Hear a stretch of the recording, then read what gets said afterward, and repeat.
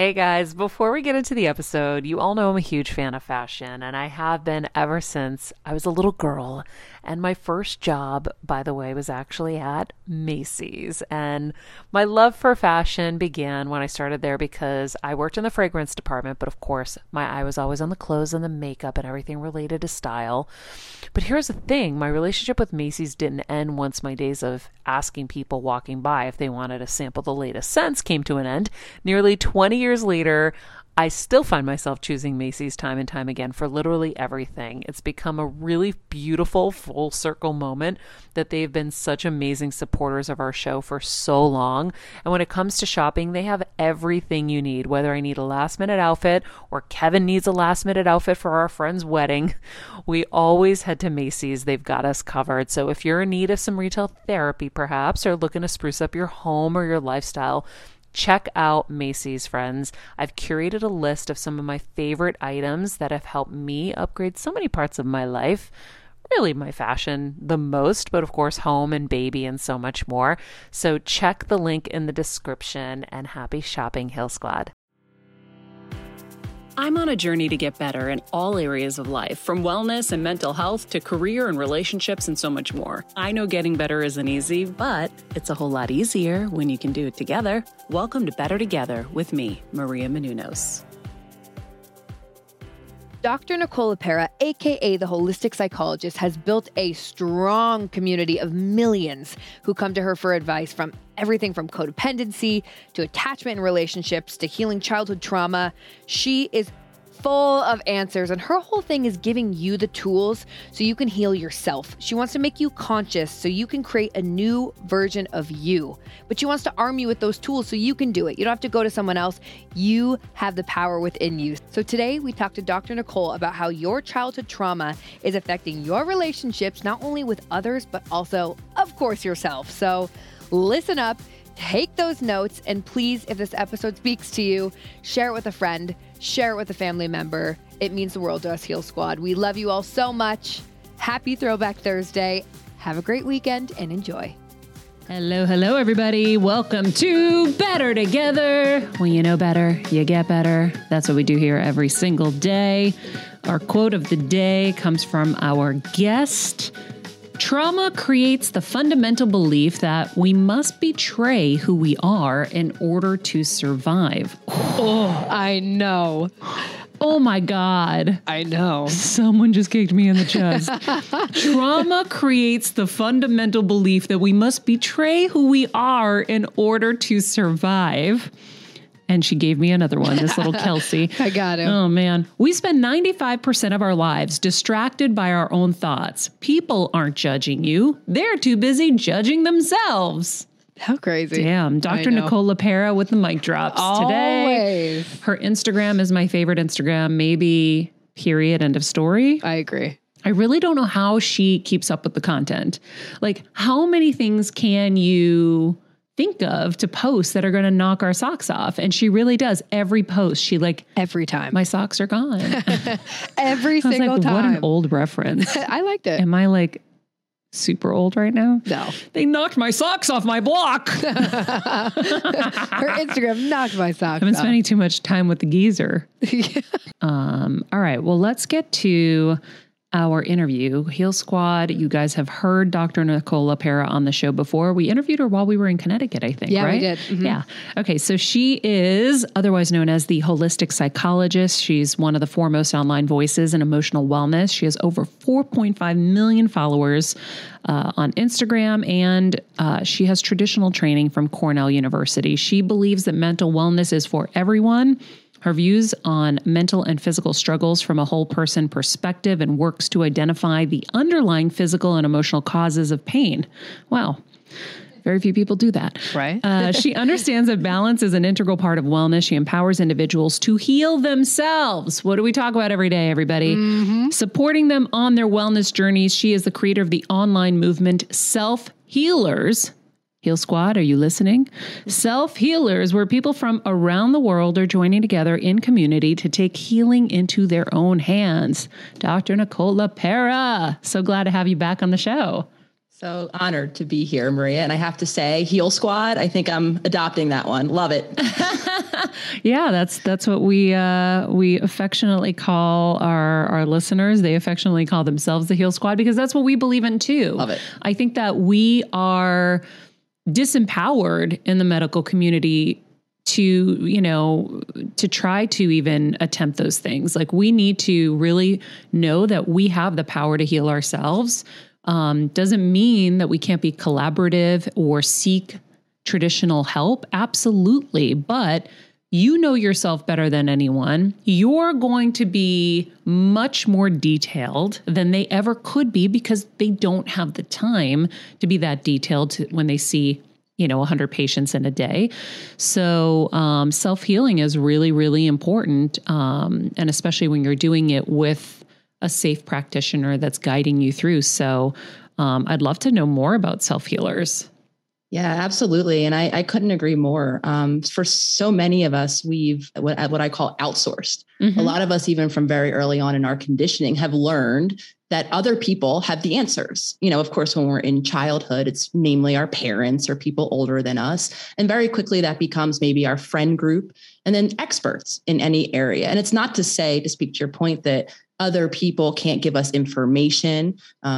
Other people can't give us a different perspective, not being us. We are all subjective to ourselves. So having other people on our journey is definitely part of the story, though we do know ourselves the best. And a lot of us do outsource our inner knowing when it is in opposition to what we're hearing from someone else. We're looking to take the path that maybe worked for someone else and not wondering why it doesn't work for us. And then there's, of course, the other reality, which is we're the ones waking up with ourselves day in and day out.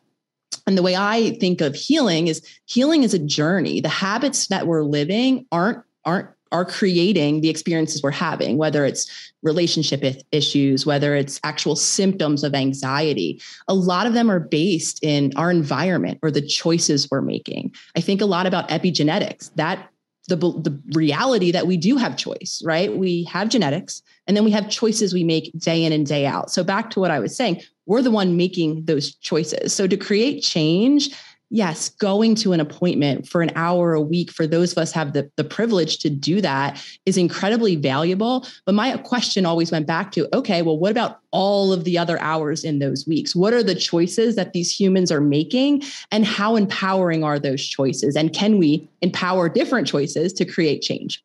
I love that. So in the self-healers movement, are you guiding everyone and kind of teaching them how to do this?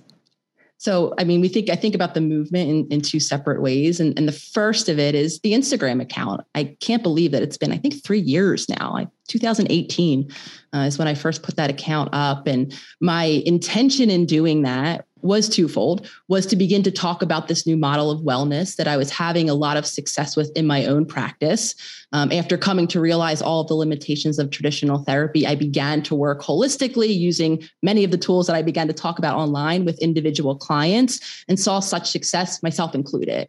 So for me, going to the free space that was Instagram, that could be, access the population now outside of where I was living in Philadelphia, I could begin to talk about these tools to others around the world. That was really attractive to me because, again, it equalized access. Everyone or anyone who has a phone can access the app of Instagram. So for me, that was the way I could begin to share tools with people who might not have access to some of this way of thinking. The second piece of my intention was to connect with other people who were living the same journey, because I came to realize how important relationships were, how important it was to have support, and not just any relationships. All of us are in relationships of some kind, but to have relationships where we can be ourselves, where we can begin to talk about some of these deeper truths and the journey that we're on in an authentic way. And I wasn't seeing that in the current relationships I was having. So again, I went online to find it. So for me, the movement begins each and every day, where you can sign on to an account and you can begin to hear a new model of wellness. And something I really do try to do in not only just talking about concepts, I really try to offer practical tools so that someone can walk away from seeing a meme of mine and actually have maybe some awareness of, why am I struggling the way that I am? That awareness for some of us is so healing, because a lot of us have felt broken. As we can't change, we begin to, believe that something is wrong with us. So the awareness isn't a big piece, but so is the practical tool. What new choice, like I was saying earlier, can I begin to make each and every day? So I am committed 3 years later to still showing up. I, of course, translated that into now a membership where each and every month we can dive a little deeper. So for me, it's the movement of healing in a community where we can talk about things authentically and begin to empower ourselves to create choice or change. I love it. We're going to get into relationships, but before we do, you mentioned Instagram, and first of all, you're my favorite Instagram account. I've told you this before, but you just drop bombs. And I just don't understand how one human can drop so many bombs. Like, how do you even, I feel like I would have run out by now, this many years in, of bombs. Like, it's not like any post just kind of, oh, that was good. They're bombs. They're just truth bombs. They just connect. How do you do it? Hey, Heal Squad and Better Together fam. It's been a tough year, but we hear from so many of you just how much our content is helping you heal and get better, and it makes us feel so good. Our team works so hard to deliver this life-changing content, and a lot of you guys ask, how can I have a bigger role in our Heal Squad community, or how can I do my part to help Better Together continue to uplift even more people? First of all, thank you for that sentiment, and we're so grateful for this community. If you could help us by giving us a 5-star rating and a comment on Apple Podcasts, that's amazing. Second, you could join the Better Together with Maria Menounos Instagram page. Third, you could share the show with a friend in need. And finally, for as little as $10 a month, please join our Patreon to get monthly live heal events with world-class healers, ad-free episodes of our show, and even weekly bonus episodes exclusive to Patreon. Getting better isn't easy, but it is a whole lot better when we can do it together. We love and appreciate and are so grateful for all of you. I appreciate you saying that I'm a favorite. I also appreciate, though, you even calling it a bomb, because something I struggled with for a very long time was speaking my truth. I am the person who, if I had any inclination that what I had to say might upset whoever it was listening, not just even people I love deeply, even people I don't even know, I wouldn't say it. So I had that tendency ingrained from childhood. And again, there were very real reasons for that, but I filtered myself. And I, of course, did so in my practice for a very long time until I came to the realization that there was value in this truth. And I appreciate your acknowledgement, because it wasn't easy. And my partner, Lolly, from the very beginning, who was the person who offered me, online as a great venue, a great avenue to begin to talk about some of these truths, really helped push me to say what I really meant and not to water my truth down as I once did. So thank you for acknowledging that. And of course, I've worked to do so. And I'm sharing that background because it isn't always easy. Whether we're talking about sharing our truths or dropping knowledge or sharing, wisdom we've gained in our journey, it is a hurdle a lot of us have to jump over to even be able to first acknowledge the truth within ourselves, because that's where it begins, right? I have to feel confident in what I'm saying, and then I have to feel confident enough to say it to others who can then do whatever they will with it, which brings me to, right? Once you put something out there, then it's available to everyone and their subjective filters and what they think you said and the reaction that they very well might have to what you said. Yes. And then it's the whole conversation, right? Of how do I navigate sharing my truth with the reality that there is a lot of misunderstanding and that online is one of those places. One of the ways that's kept me coming back is what I share, whether I'm on Instagram, whether I'm in the circle, my membership, much of it is either things I've gone through or things I'm going through, because just like everyone, I'm still on my healing journey. So to answer your question about how do you kind of come up with it, of course, there was a part of me that was like, oh my gosh, I'm going on Instagram. I'm gonna do this every day. Or, oh my gosh, I'm opening up a membership. That means until the forever future, I have to do something every month. There can't be enough content in the world. Yeah. Right? There can't be enough topics in the world. But again, as a learner, as someone who's still on my journey, it turns out there are, because I'm an evolving creature and I find new things, right? I get hung up at different aspects. Like I discover new, deeper layers, and then that just fuels me to teach that to the world. I know. I feel the same way. Like I get nervous about that too, but then we go every day here. We never run out of topics because I'm so curious and I always want to learn and grow. But the accuracy of your posts, you kind of just nail us because we all see ourselves in it, but it is really scary. And that's where I think we can shift into kind of relationships, because when you are vulnerable, that's when you can be judged. That's when you can be hurt.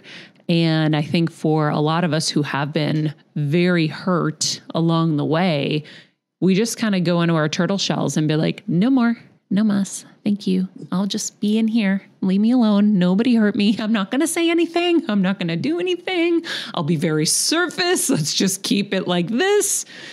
And so, but the truth is, anyone who gets out of the turtle shell and is honest is going to have the most success in their life. And I don't mean like career success, financial success. That's like a byproduct. I mean success as a human, where people are going to really rally around you because they're rallying because they can't do it yet. And you have. Yes. What a beautiful kind of piece that you can offer someone, the path forward or the next step in someone's journey. And I think that a lot of us, we do look for that inspiration because there is part of us that doesn't believe that it's there, or maybe doesn't know how to take that step forward. And then of course there's the part of us, right, that doesn't actually believe that we can do that. And so for me, that was very much a part of my journey. As I began to read about all of these ways that we can create health or wellness or healing in our life, I had a very deep-rooted belief based, again, in past hurt that I've experienced, that's great. That's really great that all of these people have had so much success. This won't work for me. So I think it's that kind of that path forward, that next stepping stone can be empowering for some people and also can be really threatening. Here's that word again, right? Going back into my turtle shell for other people, because I might be the person that hears of someone's success or journey into alignment, whatever you want to call it. And I might be like I once was. Oh, good for them, not available for me. And then the reaction, of course, is much more of retreat into my turtle shell, which sometimes it does look like retreat into my turtle shell. Oh, I don't like, this is nothing I'm interested in. I withdraw from the information, or I might react outwardly. I might contend it. I might argue it, right? A lot of that comes from hurt. So let's talk about hurt. Hurt in childhood, in my opinion, impacts us well into adulthood. So many of us are carrying hurt. And the hurt I'm talking about isn't just hurt at the hands of abuse in the terms of the big T, trauma. I think a lot of listeners might have heard that concept.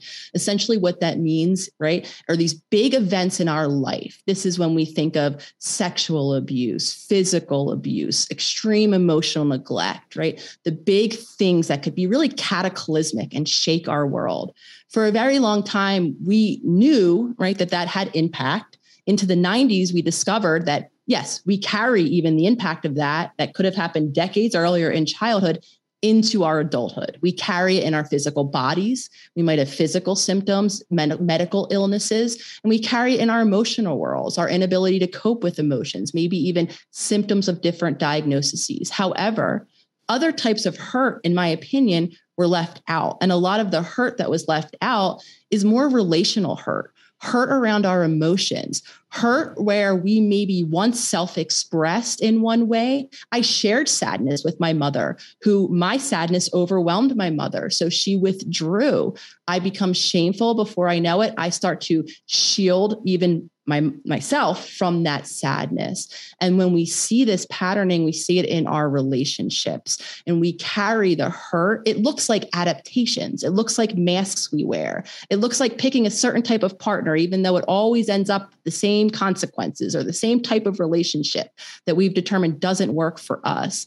We carry the hurt, we carry it in our bodies, we carry it in our minds, and it translates into our relationships. Yeah. And then those are patterns.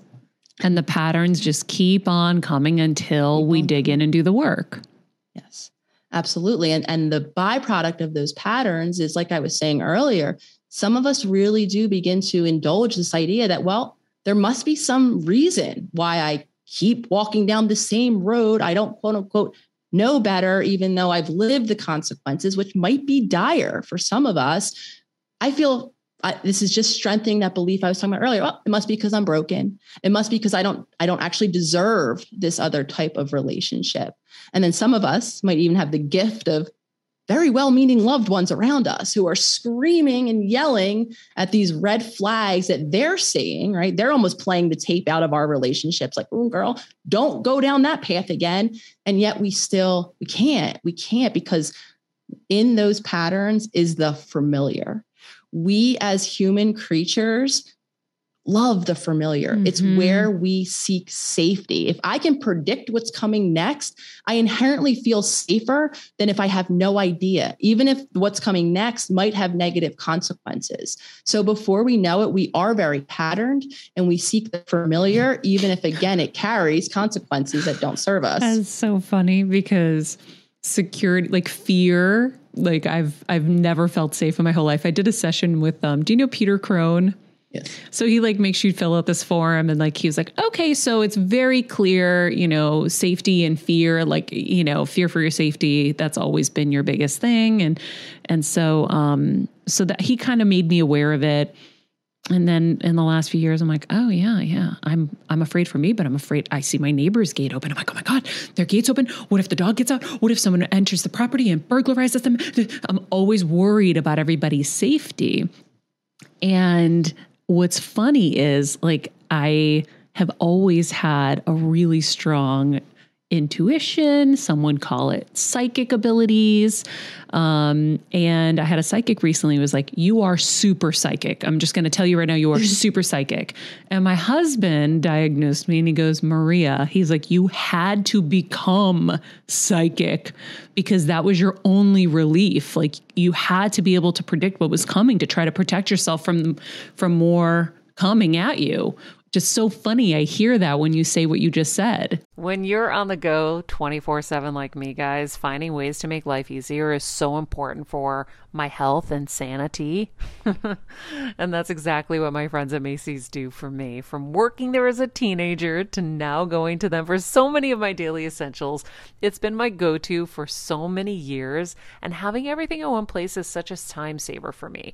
With being a first-time mom, for a while now, as you know, I've had plenty of those, and being able to rely on them for all the things has been amazing. Plus, having everything in one place has made being a new mom just a little bit easier for me. So I know we're all focusing on our families, our health, hopefully, our jobs and everything in between, but it's time to make your life a little easier. And to help you out, I've curated all of my essentials from Macy's for you and the whole fam. All the details are in the show notes below, or you can just click the link in the description to get your hands on them too. I have some new picks on there. This little bomber jacket, this little black dress. You're gonna love it. Yes. I mean, and what you're describing is the process that a lot of us go through in childhood when we're dependent. The world is a big, scary place. We can't meet our needs on our own. Our life wouldn't continue if someone didn't show up for us. That state of dependency in and of itself is terrifying for an infant, right? And then, of course, depending on how consistently or not, how equipped or not the humans showing up for us were, reminding ourselves that they too are humans. They too were taught by other humans and might be limited in their own skills, right? It's a scary place and we deal with big feelings a lot. And when we don't have someone who's attuned, who can show up when we're in a state of distress, what is distress as an infant? When we're crying, there's usually a need. We're hungry. We need to be changed. We're tired, right? A need. Our nervous system, what's happening in that moment, it becomes stressed. It actually activates into our sympathetic or fight or flight nervous system, signaling to our body that it's unsafe. We're unsafe when we have an unmet need. And then, of course, hypothetically, if someone comes and helps tend to our need, we begin to learn safety. I can have a need. My body can need nutrients. My body can be tired. I can even have an emotion. I can be upset or frustrated, and someone comes and helps me. I begin to develop trust. I develop security that I can handle the world around me. And when I feel unsafe, when I don't have that consistency in any area, this is where, again, we enter things more than having our physical needs met. I put up a post today about emotional neglect. when we don't have someone helping us tend to our needs, allowing us to express sadness, express anger, and allowing us in the space or modeling for us how to regulate it, we continue to be in that activated nervous system state. And we actually never feel safe in the body. So what happens, a lot of us do, very much like you do, it becomes a hypervigilance where the best safety we can create for ourselves is by scanning the world around us and anticipating what's coming next. Because if I can predict something very unsafe is coming next, I can set myself up to cope with it.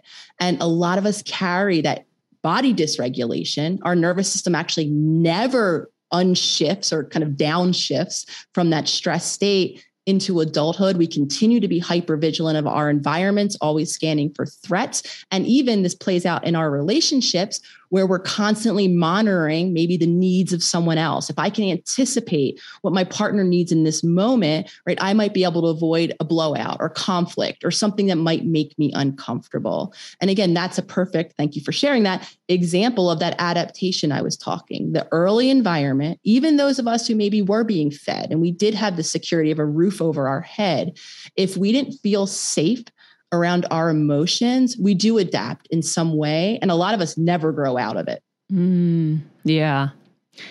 Yeah. Oh my God. I'm thinking of so many intense moments right now. And I'm sure everybody else listening is too. Let's talk a little bit about trauma bonds. I know my husband and I have one. Yes. I know that Lolly and I started out in one myself because so you can start out in one and then get out of it?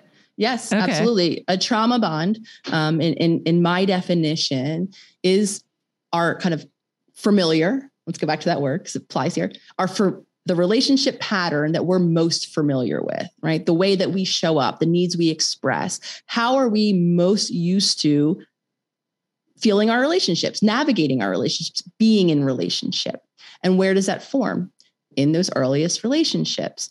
When it's our parents, our caregivers, or whoever was, in charge of meeting those needs that I was just describing earlier, because our brains, right, are part of the picture here, we begin to create neural networks, right, of familiarity, even within our relationships. We learn the caregiver that's going to show up to meet our need. We learn how to ensure that that need gets met as consistently as possible. So we become the child who, if mom can't tolerate my sadness, I show less of it because I need mom, because mom meets other needs for me.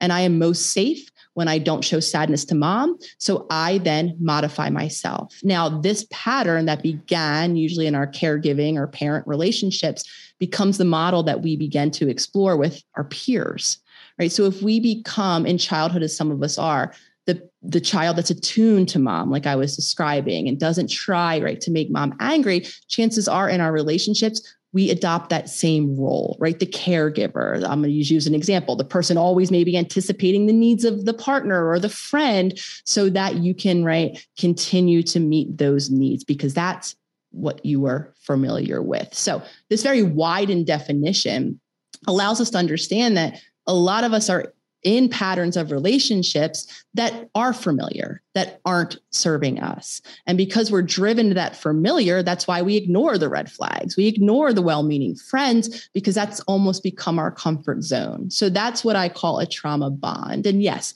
we can evolve out of that. What is important is the awareness, understanding what are the patterns that I'm creating in my relationship or participating in.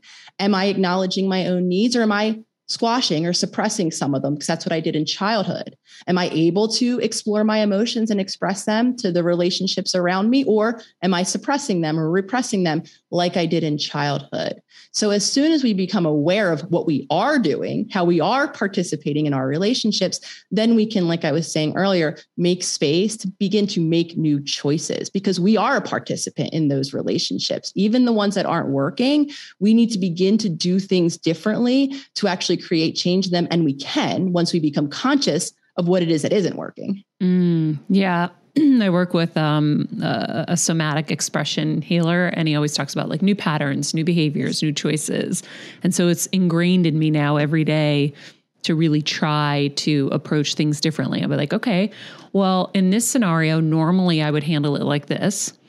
And I think if I was insane, I would continue on that path because I keep getting the same results. Let me apply something new. And then I apply that new thing. And then I'm like, my poodle, I cock my head to the left. I'm like, oh, well, that was different. Okay. All right. That was a little better. I like that. But you have to be conscious of what wasn't working or what pattern you had been consistently in to say, okay, I'm going to try something different. What I was going to offer, and I apologize for intruding in there, but the thing is you might not even get to that assessment of, oh, that worked, or, oh, I feel better, or, oh, that feels good. Because actually what happens more often than not first is we feel uncomfortable with the newness. And the reason why I offered the neural networks and the fact that our brain is involved is because our brain is involved. And that matters a lot because our bodies become now familiar with, maybe it's the person who's in that fight or flight, always scanning the room.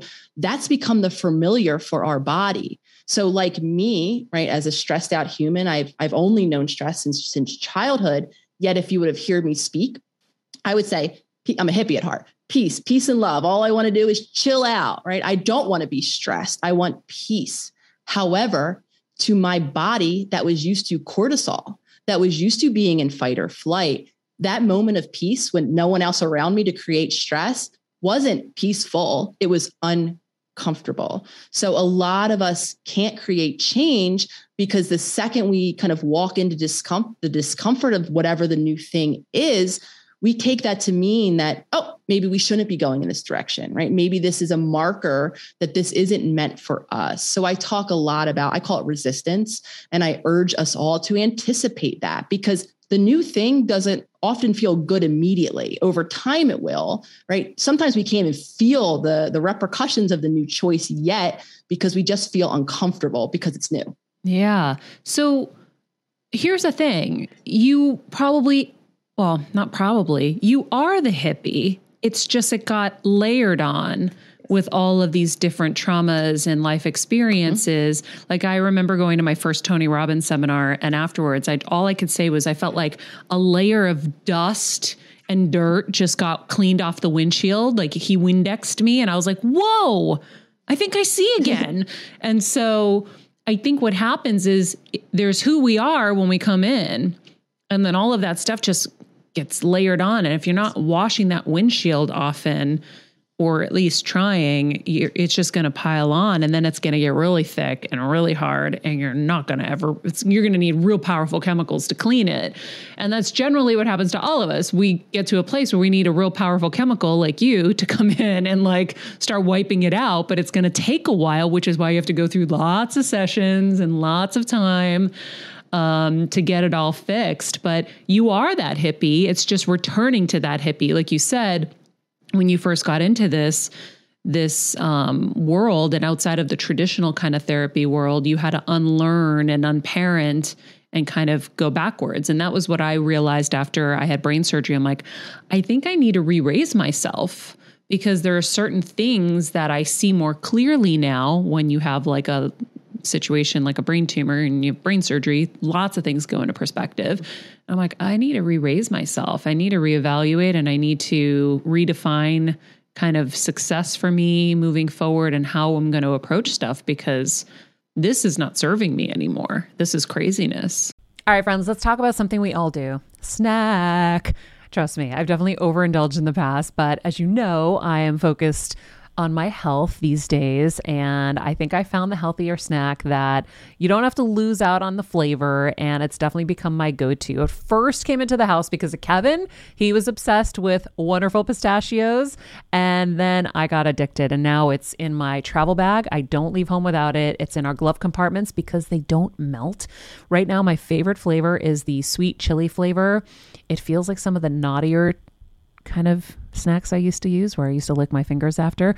Now I lick them and I feel safer. Plus, Wonderful Pistachios is one of the highest protein nuts. Each 1 ounce serving has 6 grams of protein, giving you over 10% of your daily value. That's crazy, guys. So if you're looking for the perfect snack, trust me and head over to www.wonderfulpistachios.com to snag a bag of Wonderful Pistachios. You're going to love them. I remember my mom always struggling with her hair. It's Frizi Maria, my mom would say in her Greek accent. Diehis, what do you have? I tried so hard to find her products. I wish I could share these products I'm using now with her because I know she would be so happy to finally have good hair days. I've always believed that hair is a woman's best accessory, and with Ouai's new anti-frizz cream, you can ensure that your hair always looks its best without the frizz stealing the spotlight. It's a lightweight cream that not only provides immediate frizz control, but also helps prevent heat damage. And get this, it lasts up to 72 hours. That's 3 whole days of frizz-free, gorgeous hair. Ouai seriously has some of my favorite products for taming the frizz. Pro tip, one of my biggest discoveries is using the Ouai hair oil on the ends of my hair before I dry it.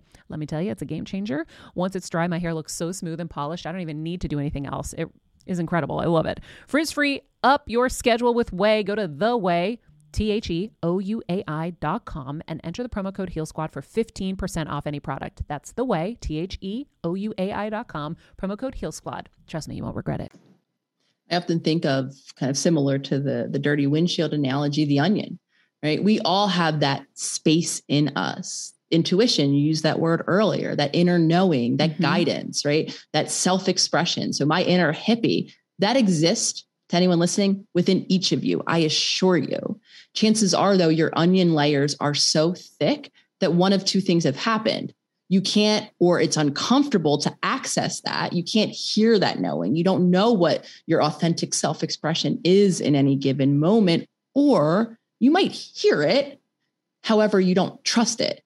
So you become that person who maybe filters it. Oh, this is what I want to say or do right now, but how will that affect that person? Or this is what I feel is right for me, but my doctor didn't say that. My doctor actually said the other thing, right? So now I don't listen to that inner knowing. So again, that part and that space in each of us is there. Healing is a journey of unpeeling, of undoing, and of reaccessing that space within us. And for a lot of us, that means, right, like making the choices that will allow our bodies to shift so that we can create that space to know ourselves. Because a lot of us, if you're in that hypervigilant body, I can go ahead and imagine that listeners who are anxious, if you identify as an anxious human, if you have panic attacks, if you're always nervous, I would go as far to say you probably were like I once was.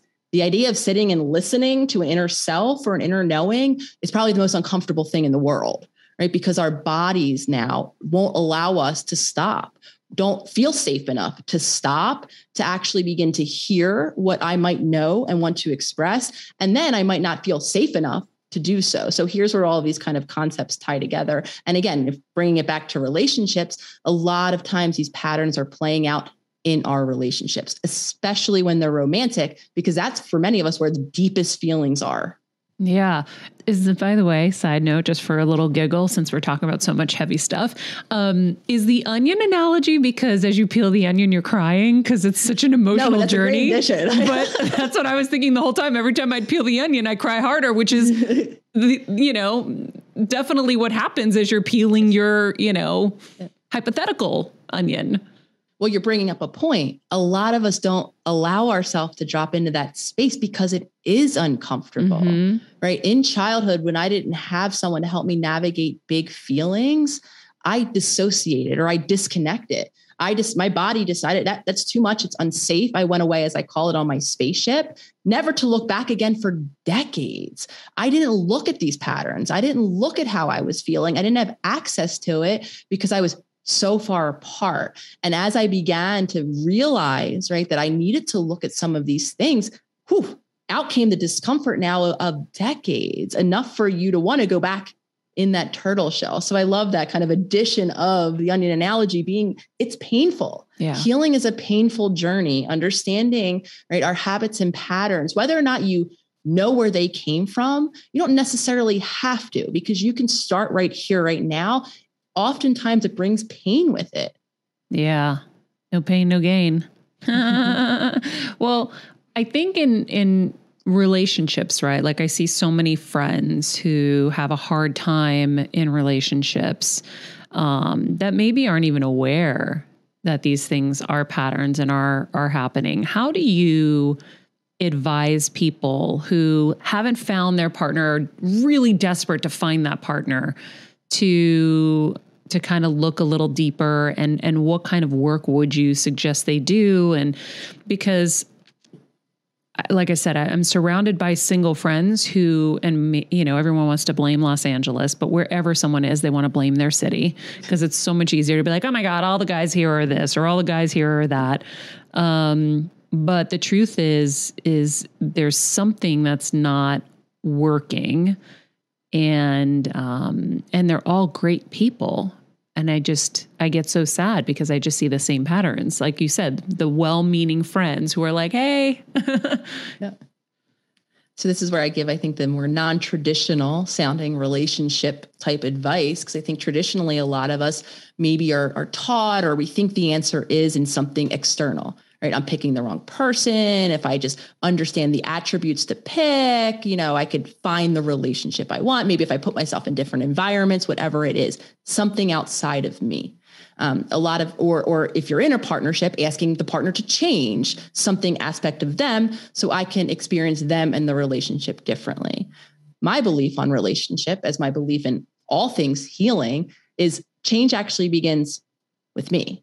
So for those of us who don't yet have partners, you don't actually need to be worrying about the attributes that will work for you versus won't. The goal would be to focus on, how do you show up in the relationships you do have? How is it when you relate to your family or your friends? How are you in a relationship? And again, what are you bringing possibly from your past that isn't serving you? And how can you create change in yourself so that you can meet your own needs? Because what a lot of us are doing when we look to pick the right partner, we have this idea that if only someone showed up differently, they'd meet my need the way I need it to be met. And the underlying belief in that is, I need people to meet my needs, and maybe even in a particular way. And I believe that when we have the most authentic and deepest and fulfilling relationships is when we show up meeting our own needs. Doesn't mean that we don't get support. Doesn't mean that we don't rely on our relationships. Of course we do, though I know how to take care of myself, how to create safety in my body, and I can be empowered to understand the role I'm playing in that relationship. And all of that I can walk that journey of on my own. So a great question to ask outside of, well, how am I in relationships is how aware of my own needs am I, right? Can I care for this body? Am I in a dysregulated body? Can I begin to create change in myself so that when I walk into a relationship and become activated, I can do something differently? What's a dysregulated body? A dysregulated body is when our physiology, our nervous system in particular, is usually in a state of activation. When I talk about the nervous system, when I talk about the body in general, I really simplify it. So for any science people out there, I'm not going to be saying, right, the big names of things. We're really going to simplify for understanding. We have two main states, three, of nervous system activation.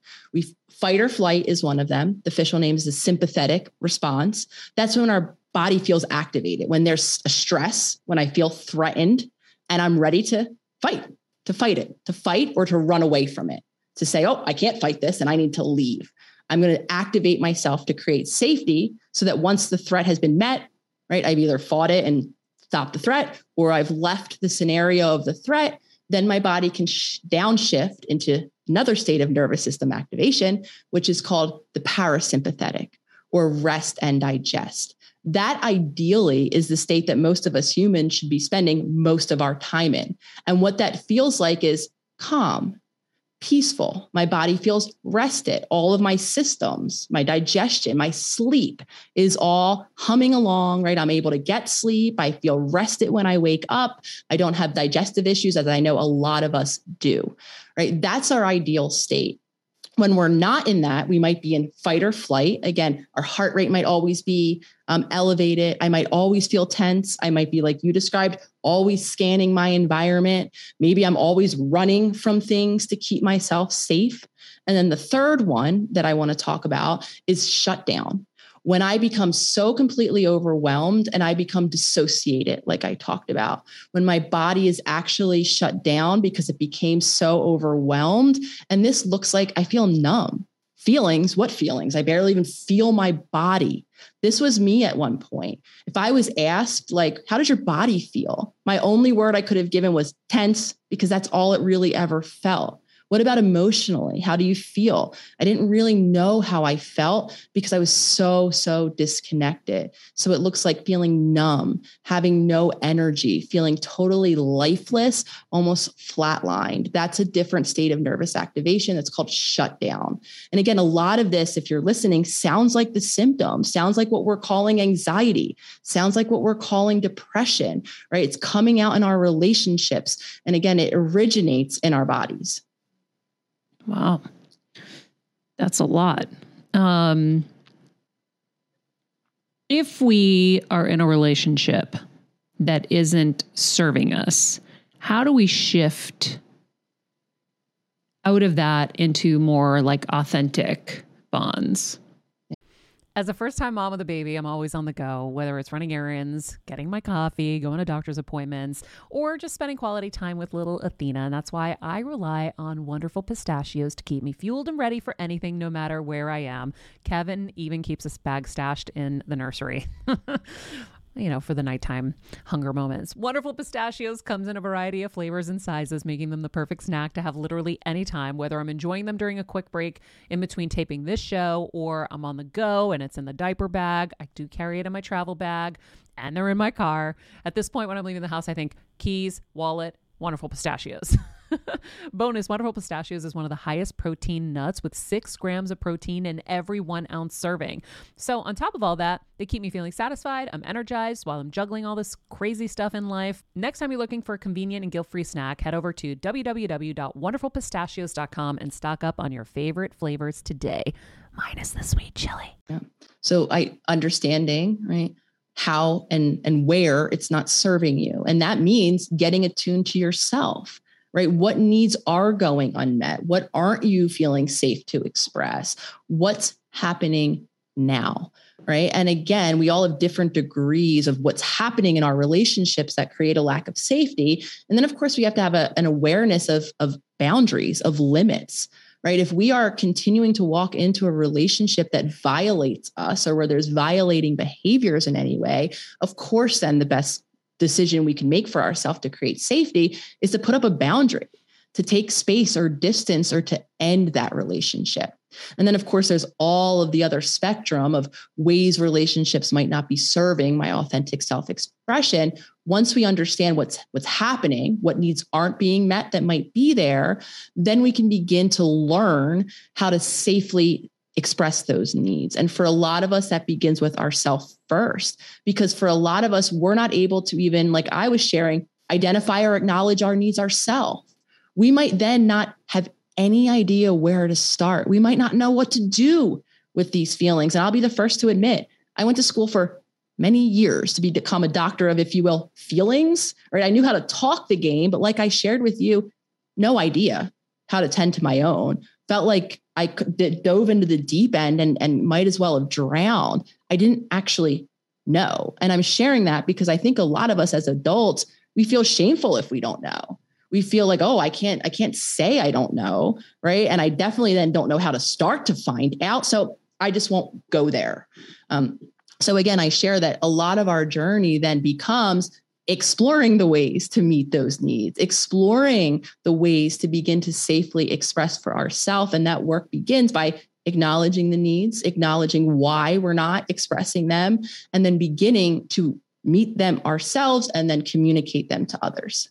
Yeah. And sometimes a relationship just takes its course and there's no kind of big thing that happens, but maybe you didn't grow together, or maybe you're now becoming more aware of your needs that are not being met, that you do need, right? I'm sure you see that a lot. Absolutely. I mean, there's many different reasons why we choose to create distance or end relationships.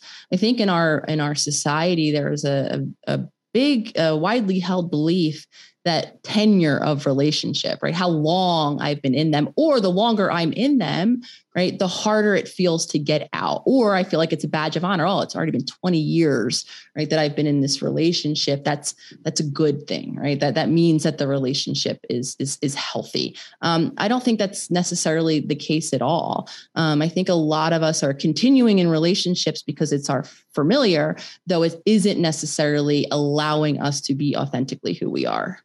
Totally. What about codependency. Can we talk a little bit about that? I feel like I just know a smidge of what it is, and I'd love to know more about what it is, why it doesn't serve us, how do we kind of even identify it, and so on and so forth. I'm smiling as definitely still in recovery codependent myself. Because again, from my earliest relationships, what I learned was a similar hypervigilance that many of us do that you were describing. I learned that in a stressed environment, where I had a mom and an older sister who had very kind of consistent and active health-related issues, health-related concerns. There was a lot of stress in this environment. I learned that to continue to get my needs met, I had to be attuned to these people around me. So what I began to do is I filtered my needs through the impact it would have on them, just like I was describing earlier, right? I might have wanted to share something as a child, when I was very young, and I might have been like, "Oh, that might stress mom out," and mom has enough stress because something's happening with my sister right now, so I'm not going to share that. So now what I've done is I identified I have a need. I want to share this with someone, my mom, who I might feel close to in that moment, and I filtered it through what that person might need. Some of us just become over-reliant on other people, right? We never grow out of this idea that others should be meeting all of our needs. Like I described in childhood, of course, that's the case. We can't meet our own needs.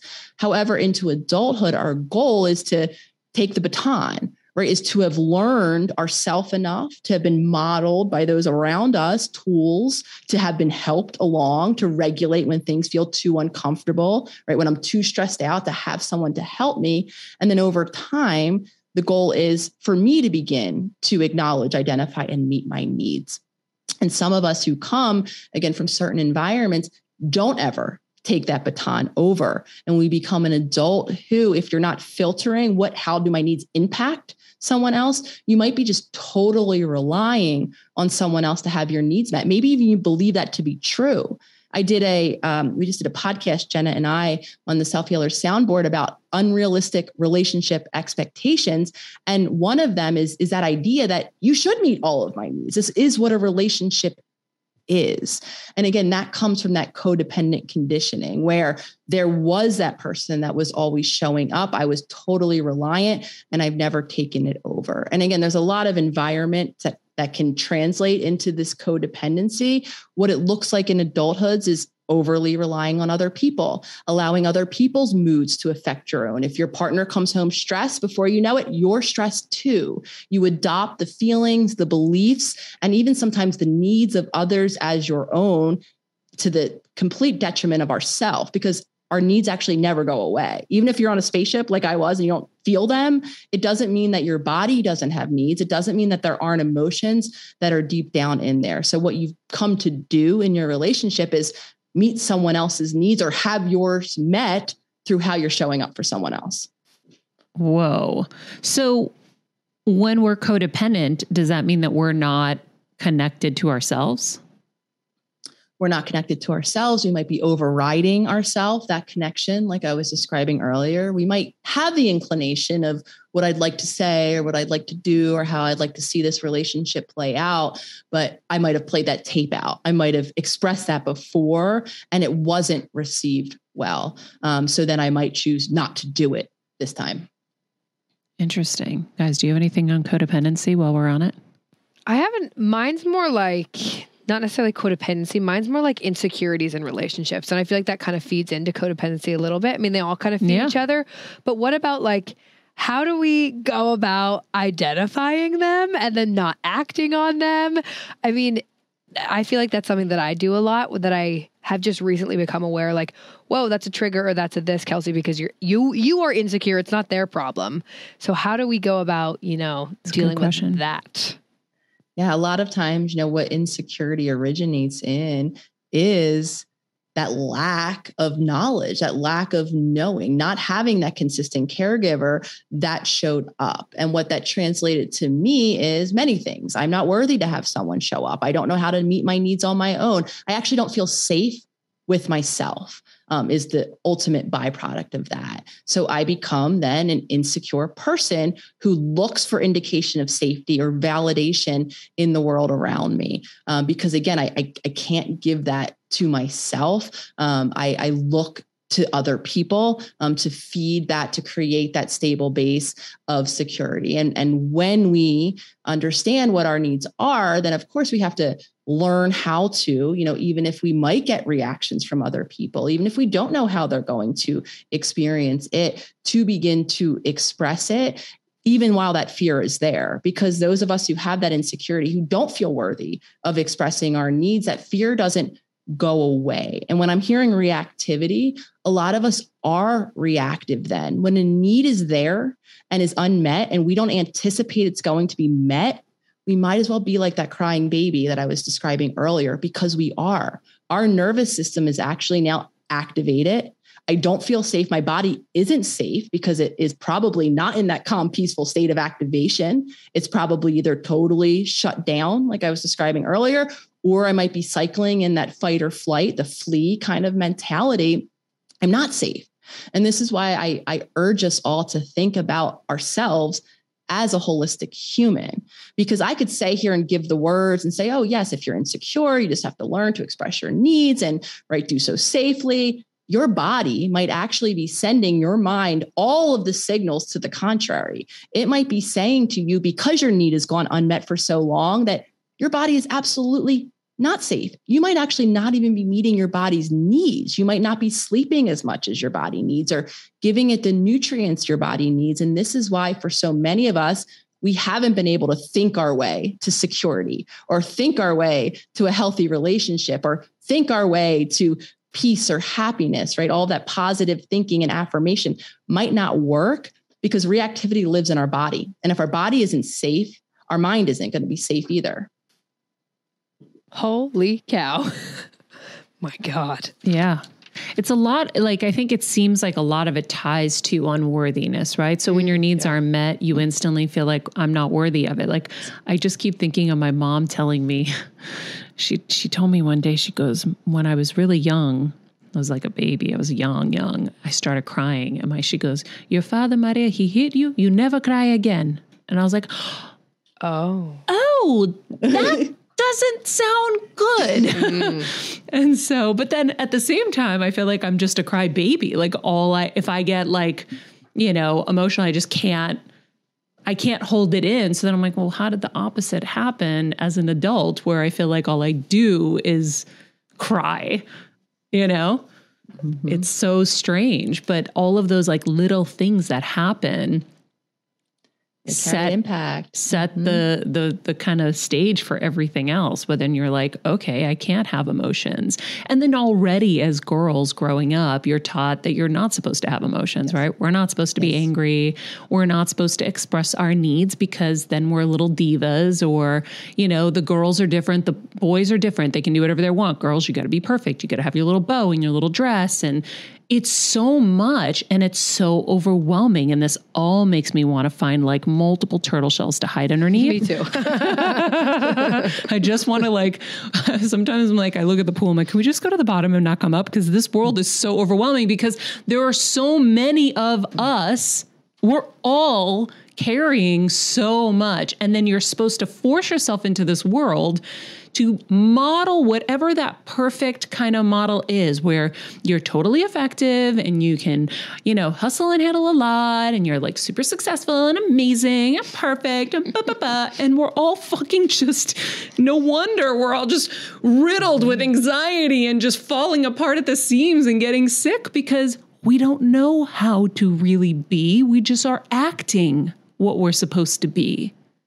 There's so many influences, right, that come out in all these different spheres. For some of us, it's that very gendered kind of messaging or modeling that we got in childhood where we were, and sometimes it's not even direct. We might not have been the child who was told girls do this or don't do this or boys do this or don't do that or whatever it might be.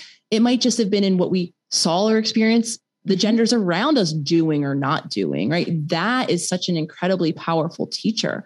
For others, it's cultural, right? There's a lot of beliefs culturally that are transmitted through generations. Another bigger group still is, like I was saying earlier, all of us are raised by humans. It's generational, right? Some of us, so my parents came from a depression era, right? So of my dad, very heavily Italian background. There was a very big belief in my household that there were only basic needs: keep the child alive. Custodial weren't on the table because they didn't know, they weren't never taught that there were emotions to be tended to. And quite honestly, they couldn't care about them. But also their emotions weren't met. Exactly. So they were focused on survival. So as in the human parent that they become, my mom, my dad say, they weren't tending to their own emotions. So they weren't talking to me about what I should or shouldn't do around my emotions, nor were they showing me. And what happens, I'm happy you brought up that kind of core concept of unworthiness, because you are 100% right. Because in childhood, when we're so attuned, and when we sense that our needs aren't consistently getting met, and or when something violating happens or abusive happens, the developmental maturity of our brain can only understand that in one way when we're below age 7. Only one way. And that way is, I played a role. It's my fault. When my needs aren't met in childhood, the only way our brain can understand it is, I was bad. I was unworthy of having my need met. That belief doesn't go anywhere as we age. We become then the adult who's driven from that idea of unworthiness, probably continuing to not allow our needs to be met.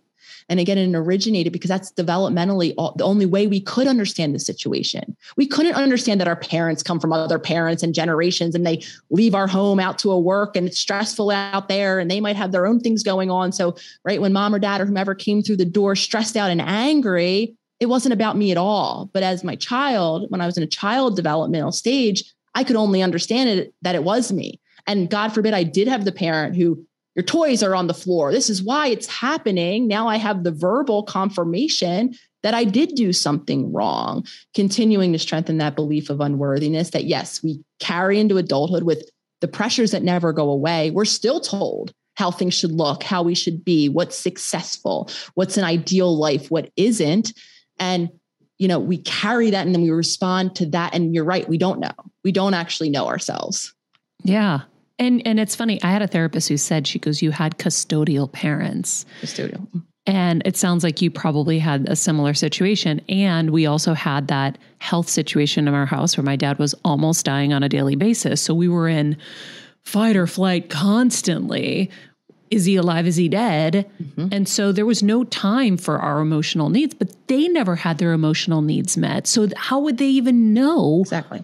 They came from a village with no running water. I mean, they did not have any of this. So every generation does the best that they can with what they have, but it still doesn't change your situation, right? Yeah. So then you go without your needs being met. Now, most people end up keep meeting somebody, their relationships will continue to be people who can't meet their needs, right? Can't meet their needs or can't allow the space, right? Because I think it's more about allowing the space to have needs met. Because remember, we don't fully want to be reliant on someone to meet my needs. We want to have a safe environment where I can show up, either meeting my needs myself and it doesn't cause you any distress, or you allow me, even if you don't prefer that I be doing it this way, you allow me to do it. It doesn't create a lack of safety, right, in our environment. That is, I think, what we're more going for is the space, the safety, and the ability to self-express even when it is uncomfortable. We're not looking for someone to meet our needs. We're looking for the safe space where we can bring them to the table, which does include sometimes asking for support and then receiving the support, or asking for, a partner to actually go and help you care for a need of your own. It's the space that we're looking for, because again, we have to be careful not to just look for the partner to do it entirely, because then we are powerless, we're disempowered, and it's an impossible, unrealistic expectation that someone be able to show up in service of you every day and day in and day out, because they are a human too with a life happening. Believe it or not. Kevin sometimes will be like, I'm a human. I'm like, no, honey, you're just my blow up toy. Whenever I need you, I'm like a broken nail. I need you. Yeah. I think a lot of us have that belief, right? And not realizing that there might be other factors happening in that person's life at that time that involve themselves, their own needs, that are actually healthier for them to meet. Because what happens if you are the person who squashes your needs, like a lot of us are, and you show up in service of someone else, immediately you think, oh, I'm being nice, I'm being kind. Maybe you think I'm being loving, I'm tending to my partner. Isn't this what you're supposed to do? What's happening behind the scenes is you're actually accumulating resentment because you're watching yourself not meet your need, outsource, put someone else ahead of you. And over time, you're probably going to do what I once did, hold that person responsible at some time in the future, maybe even leave the relationship as a result of it, because now you're so resentful because, like I was saying, your needs haven't ever gone anywhere, yet you don't actually look at the fact that you overstepped them in service of meeting someone else's. You just hold that other person responsible. I really want to get into, how do we do the work? As my husband always says, how do we zap this shit? We've heard, okay, cool. Our, formative years set the stage for, our adult lives. And these are the things that are holding us back. And these are the things that are continuing to perpetuate, different cycles in our lives. How do we zap this? How do we fix it? How do we do the work? As your book says. So the work always begins. I'm going to break it down in kind of 2 steps. I think we could sit on the first step for a little bit. And I've already said the word. It begins in consciousness. It begins in learning how to be present to what's happening now. What is the case in our environment or in our relationships? And a lot of people listening might be thinking, well, that's easy. I know what the case is, right? However, a lot of us aren't actually living. Consciousness lives in a particular part of our brain, actually. It lives in, if you were to tap your skull, your forehead, right behind your forehead is where we call it the prefrontal cortex. It's what makes us humans. It's where consciousness lives. It's the fact that we can view our thoughts or kind of think our thoughts, right? It's this idea that we can make sense of them. We have a higher level of thinking, and that is in our kind of behind our forehead. The reality for most of us is we're not living from that space. We're not actually fully present to our current environment. We're probably living from a deeper part, more emotional part in our brain that is the autopilot that a lot of us have probably heard about. And I think the stat now is like, somewhere, and I don't even know how you can actually track this, but upwards of 90% of our day, we're not actually conscious to what's happening. We are highly habitual creatures. This is that phenomenon, right? If I drive to work, I'm maybe rehashing the argument I had with my partner that morning, yet before I know it, I've arrived at work. I haven't really tended to the directions or even driving the car, yet I got there. What got me there? My autopilot that knows how to drive a car, that's probably taken that same route day in and day out. That doesn't mean that I might be doing something. That's why I use this example, right? I've arrived to work, yet I wasn't actually present because I was in my mind. And anytime I'm in my mind, monkey mind, my thoughts, definitely if it's about a past event or a future one, I'm not here right now. And like I said, so many of us, we live life from that autopilot. We're actually not conscious at all. So when we're talking about creating change of any kind, if I want to create better habits that serve me, that can change my emotional experience, and definitely if I want to create change in my relationships, I need to be conscious to what is here now, which means I need to learn how to observe what I'm doing from the conscious part of my mind, not just doing it. I also need to understand that when I begin to drop in to the thoughts that are running through our minds all day long, for some of us, that might even be news in and of itself. Wait, I'm thinking? Some of us are so merged with our thinking mind, we think we are our thoughts. We actually have no separation to understand them to be, right, the clouds in the sky or the waves in the ocean, whatever metaphor works for you. We don't know what you're talking about because I'm so in my thinking mind. I'm lost in thought all day long.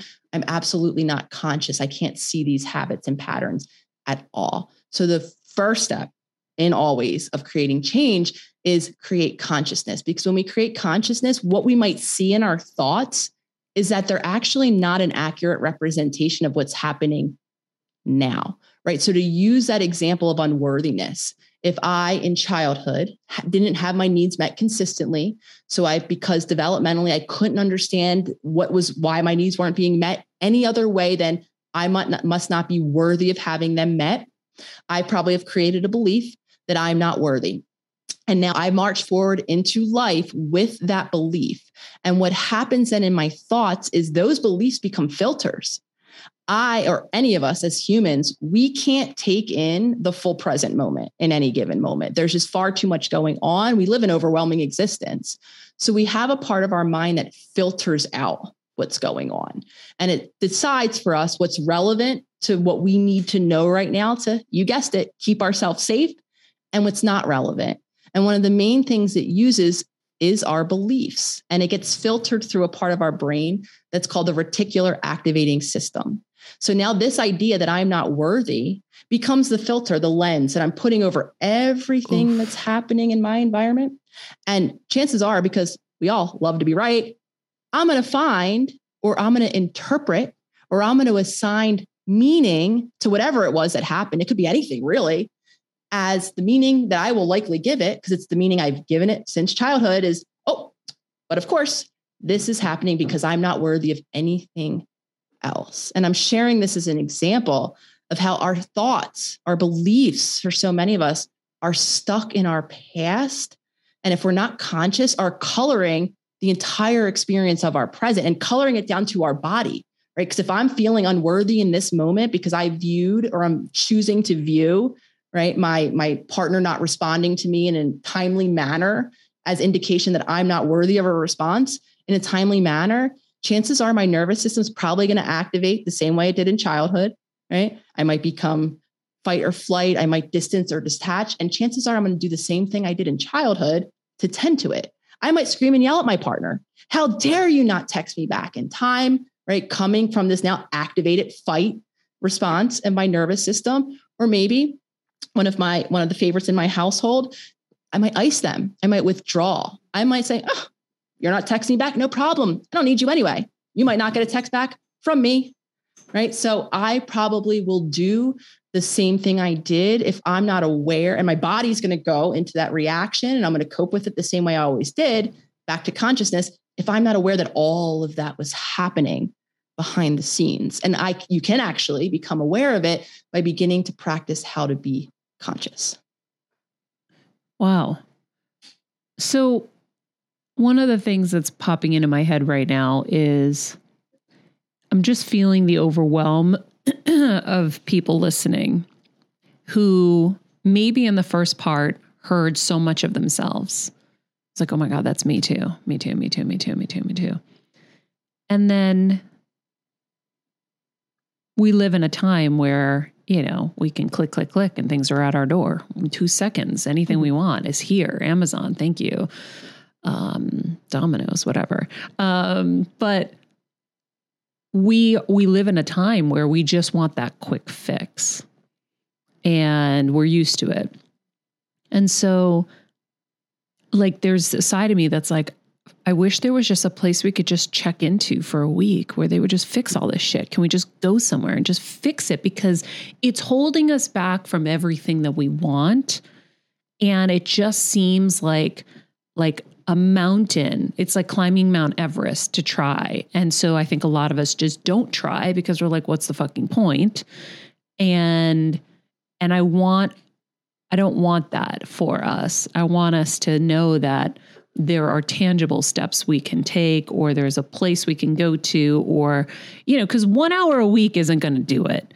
It's going to take eons and eons. Listen, I've been doing this for 5 years intensely. Okay. 5 years intensely. I'm still having breakthroughs. I'm still having aha moments. Some of them are like aha moments I had 3 years ago that I forgot. I'm rehabbing them now. And I've made progress for sure, but I've devoted my life to it. And it's still a lot. I can only imagine what it's like for the everyday person who can barely just get to their recliner at the end of a day and try to like watch an hour of television before they go to bed and have to do the cycle all over again. Yeah, couldn't agree more. And a lot of us do ourselves a disservice when we, kind of attempt the from top to bottom, life overhaul. Some of us very in a very well-intentioned way do have an idea of what's not working, do create an action plan. I mean, we're getting ready, as crazy as it is, to enter the new year. The new year is a great time where we like to come up with 10 new things we want to do. And again, because what we're going for here is the things that we now begin to do consistently, we're likely not going to be able to maintain doing those 10 things, right? Those of us that go on retreats and have life-changing experiences, it's only a matter of time usually where we come back and the slippage starts. We go right back to those familiar patterns because the resistance was there. It's so unfamiliar. The newness now of this life, doing 10 new things each and every day, overhauling it from top to bottom, actually creates a lack of safety in myself. It feels so unfamiliar that the only way I know to grasp back that safety is to return to those habits and patterns that once served me. So, or the old muscle is stronger than the new muscle you're building. Yes. And it will be. And it's going to be that those patterns are, for many of us, ingrained since childhood. It's what's been rehearsed, practice, and now lives in our subconscious. So that pull is so strong, and new choices need that consistent, patterns need to make new choices need to be made consistently to be made into a pattern to be able to form those neural networks to become the new habit. So the first practical piece I want to talk about is, and I speak about this concept often, is not doing 10 new things, beginning a practice of one small daily promise. Setting the intention for the foreseeable future to make and keep a very consistent promise, whatever it is for you, what would be the first step on the journey. I'll give you a suggestion in a minute, but begin to make and keep just one small promise each and every day. Because what we're looking for is that consistency. That overwhelm is real. The discomfort with the unfamiliar will be there. It'll feel foreign. It'll feel new. It might feel unsafe. I might meet deep feelings that are uncomfortable. And yet I still want to set myself up to succeed in making that. Now, the small daily promise suggestion that I can offer to listeners, kind of marrying this concept with consciousness, because in my opinion, that becomes the foundation. Speaking to everyone overwhelmed out there, if you want one tool to bring with you through life to be able to make sense of the million things that are happening or need to happen, it's that consciousness muscle. And the way we can begin to practice it is setting the small daily promise or the intention to maybe create one, what I call a consciousness check-in somewhere in your day. We can use the help of the technology, our phones that most of us walk around with, maybe set an alarm. Maybe set an alarm for every day at, say, 1:30 p.m. My alarm will go off and it will be my reminder to check in with my state of consciousness. And the check-in is 2 steps, simple and easy. When that alarm goes off, and I'm probably surprised because I might not be fully paying attention in that moment, the first thing I want to note is, where was my attention? Was I lost in thought? Was I rehashing that argument? Was I worrying about the meeting or the schedule I have to keep tomorrow? Or was I fully present and immersed in what I was doing now? And if the answer is no, I was somewhere else, I was tending to something else, I was just simply lost in thought, then we can take the next step and begin to actually activate a different part of our brain where consciousness lives. Like you were talking about, that neural pathway, I downshift into autopilot all the time. So now I need to start to fire up my consciousness muscle. And the way that I can do that in that moment when that alarm goes off, I can focus just presently on my body. Where am I in time? Right? I'm sitting in a chair. It happens to be quite comfortable. I can focus on the sensations. How am I feeling right now in my body? Right? I feel this table is hard. Maybe I have a little tension in my back. Maybe I have a little sweat. Right? How am I being present to what's here? Right? That allows us to be conscious. The more we practice that, the more we can be that observer I was talking about earlier of our thoughts. We can notice when I become lost in thought. We might even be able to be a viewer of what those thoughts were and are. And furthermore, how are those thoughts impacting my body? How is my environment impacting my body? I can now drop down and even be an observer of my physical body and what sensations are present. Is it in a state of safety, like we've been talking about? Or is my nervous system activated? Is my heart rate up? Before I know it, will I become reactive in the way that I always become reactive, doing the same thing that I always do? And when we build that foundation of consciousness, we give ourselves the foundation to go back to, because I think a lot of us are looking for the exact roadmap. I do step 1, check. And then I evolve to step 2, check. And then I go to step 3, check. And before I know it, I've come to some hypothetical end. And now I'm a fully evolved, functioning, healthy human. However, because humans are evolving creatures in and of ourselves, we don't actually know what comes next. Our bodies change, they age, hormones shift, hormones change, our passions, our purpose. We are evolving creatures. So the best way we can set ourselves up is not to look to that roadmap, because that roadmap probably will be expired at some point. What works for me in my 20s probably might not work for me in my 60s, when my body is actually physiologically different. Maybe when my relationships are different or my environment has changed in any direction. So the path out of overwhelm is when I have that home base to go back to. And consciousness is that home base, because when we can be purely present to what's actually happening, we can create space where we don't have to be reactive. Our autopilot won't just determine what happens next. We can then show up in that choice that I'm always talking about. And the choices that we might make might evolve over time as we evolve. So that's why I'm always talking about consciousness as a foundation, because if you know how to be present to yourself, to your environment, if you can see the beliefs that you're filtering the current experience through and choose, does this apply now? Does my partner not responding in a timely manner really mean I'm not worthy? Or might something else be happening here that I can make a new choice, not to scream or yell or not to ice that person? And choice happens again when we build that foundation of consciousness, which can happen with that one small daily promise of that consciousness check-in each and every day. Okay. Consciousness check-in. Got it. I'm going to schedule that. I know that there are some other tools and techniques that I want to get to, but before I get to that, I did watch a YouTube video where you talked about the vagus nerve. And what I found really interesting is I've read all about the vagus nerve. I know about it, and I'll have you explain it to everyone. And I know that, it's, very important, and you'll explain why. But what I didn't realize were the things that you were teaching us to do to calm the vagus nerve were all of the things that people teach us to do in general, but never tell us that it's what it's for. So people are always teaching you, oh, breath work is so important. Oh, yoga is so important. You're like, yeah. I don't know. Cool. Breath work. All right. Yoga. No, it's not for me. Okay. I'll meditate if I can find some time, whatever. But when you understand all of that kind of together, it was like a big aha when I watched that YouTube video. So rehash that YouTube video for everybody right now, because I think it's really helpful, because these are also really great tools to heal that past trauma. Yeah, the vagus nerve is an incredibly important, it plays an incredibly important function in our bodies. It's essentially the main nerve.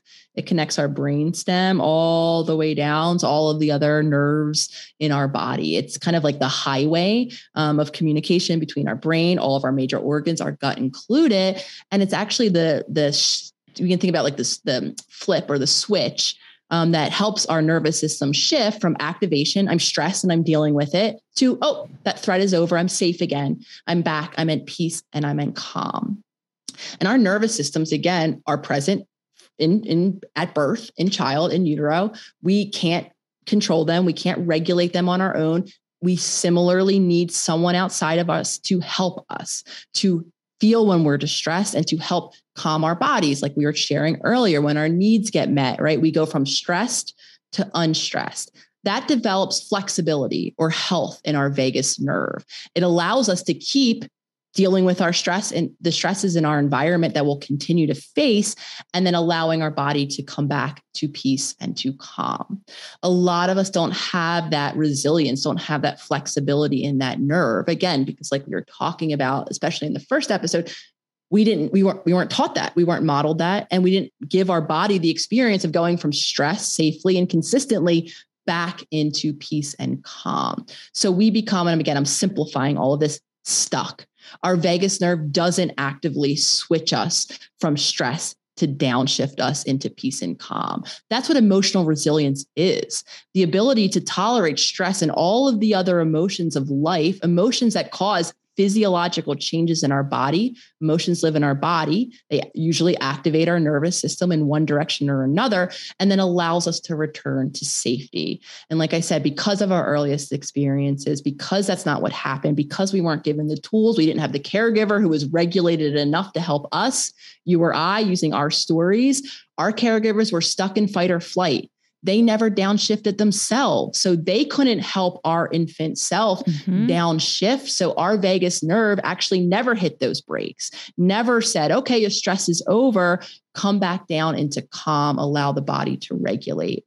And so to speak to your point, some of the things that we might have naturally happened upon in life, like yoga, right? Like deep breathing, like those of us who are crazy and like cold, like being in the cold. There's many different things that can stimulate our vagus nerve. There's even actually pressure points on the body that can stimulate. There's one in our ear. I did a activation in our ear canal that can stimulate the vagus nerve. And the reason why we want to stimulate it, it'll help us make that shift.